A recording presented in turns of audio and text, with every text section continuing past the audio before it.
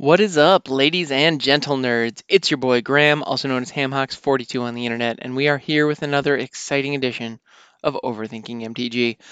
Of course, I say it's exciting, but who knows? We shall see. All right, we're going to click that random card button, and we are going to talk about this for 10 minutes. Okay, so we got Archers of Karsi, and okay, I'm not familiar with this one. It is a Naga Archer, costs three generic and a green, so total mana cost of 4. It is a 5/2, so we have a 5/2 Naga Archer for 4 with Defender and Reach. All right, that is it. It is a 5/2 for 4 with Defender and Reach. All right, interesting. So this is very much Draft Chaff, and this is from Fate Reforged. And it has the Sultai watermark on it, which is, I gotta say, my my is it clan on Tarkir? I think it's clan. That's my clan of choice. I love those guys, except I mean I don't really like love those guys because I mean they're mostly like murderous snake people. But I'm a big fan of what they do because they leverage green, blue, and black, and those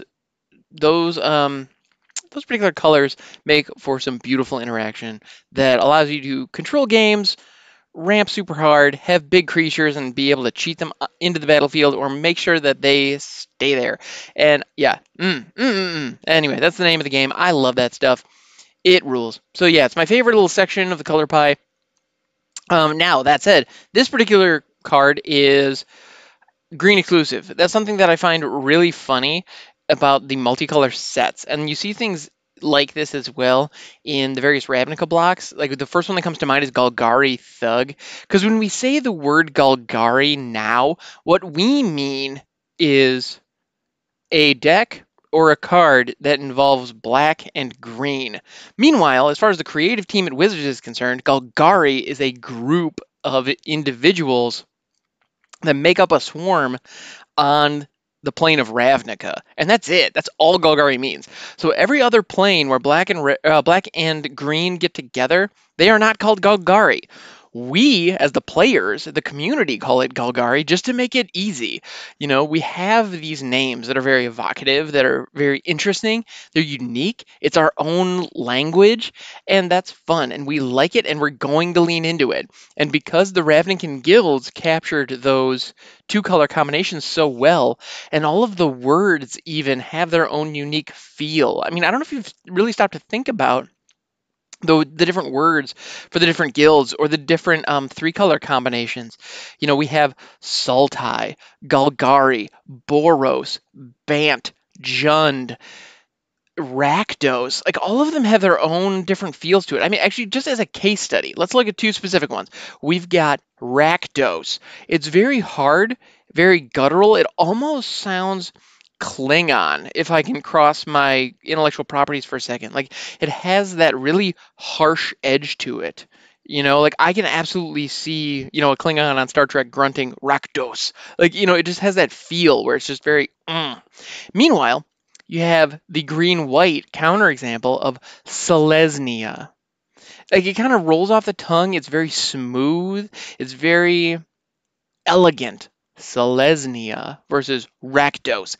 And those words and the way that they feel on our tongues match the feeling of those guilds. You have Rakdos, which is all about chaos and revelry and risk and enjoying decadence. And it's all very shit's on fire and there are metal spikes on stuff and they're demons and all like that's Rakdos. It's crazy, it's bananas. It's the Night on Bell Mountain sequence from Fantasia or whatever other ridiculous reference I can come up with. That's Rakdos. Meanwhile, Selesnya is all about peace and harmony and finding strength in unity and being part of a larger group. I mean, they're hippies. Let's call it what it is. And don't get me wrong, I love hippies. It's great. Yeah, I'm all for it. And they're a very powerful guild, and they are very big, but they find their strength not in being willing to take risks and being willing to go for the big flashy moves. They find their strength in looking out for one another, for nurturing a collective, for being part of a whole. And so they're two very different philosophies, and we can see that, we can feel it in the words that are used. So then we have the different three color combinations, which I'll be honest, there's enough of those, and I've been back to the game for about 2 years now, so I have a lot of them memorized, but I'm not all the way there because I was out during the Shards of Alara, where all the wedges became a thing, and then I was also not playing during Tarkir when the enemy color, combinations became a thing. But Sultai is definitely on my radar. Sultai, Grixis, and again, they have those feels like the red, black, blue version. So Rakdos Plus, if you will, is Grixis. Dude's got an X in it. I mean, like there are no like that's the sharpest letter out there. I mean, except maybe V. That might have a thing to say or two about that, thing or two to say about it. But just it has phonetically, it's just it's the word Grixis feels very similar to Rakdos. It's very hard. It's very sharp. It's got that edge to it. And so the fact that that's the one that likes to set the world on fire and do crazy bananas nonsense, all right, that fits. Like that's not crazy. Meanwhile, you have Naya, which is kind of Selesnya plus. It's where if we bring red into the mix there. Yeah, it is very peaceful, very tranquil. It's again very much the opposite. You have Jund, which is very natural, very very instinctual. That's green, red, and black, if I'm not mistaken. Like so, that's very. I don't know. That one's interesting. In any case, you get my point. So we have Sultai here, which is black, green, blue. Very under. It seems like it seems to they seem to understand perfecting control over the natural order, specifically death. Poisons are very much, in Sultai's wheelhouse. And so here we have a situation where we have these Naga archers, where they are very aggressive, but they have some kind of duty to defend something. So they're defenders, but they have a very high power actually for defenders. Yeah, it's a 5-2. So that 2 toughness really stinks.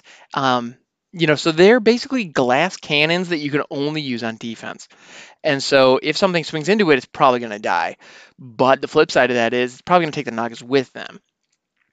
And it's a little expensive for what it does. It does have reach though, so that thing could be a flyer.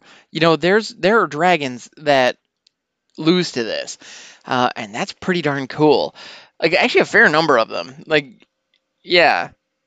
So this is one of those things where in draft, I bet this thing was solid. If you were drafting green, probably not a pack one pick one kind of situation. But if it's like the third or fourth pick in a pack and you have a green deck, you're probably considering it. Depending on what it lines up with in the set. So not being familiar with Fate Reforged specifically, I can't speak for whether it was good in that limited environment, but that's where I can see this being useful. I certainly, so this is not a vanilla creature. It does have Defender, it does have Reach, so those are abilities, so it's not nothing. But I gotta say, yeah, I don't know.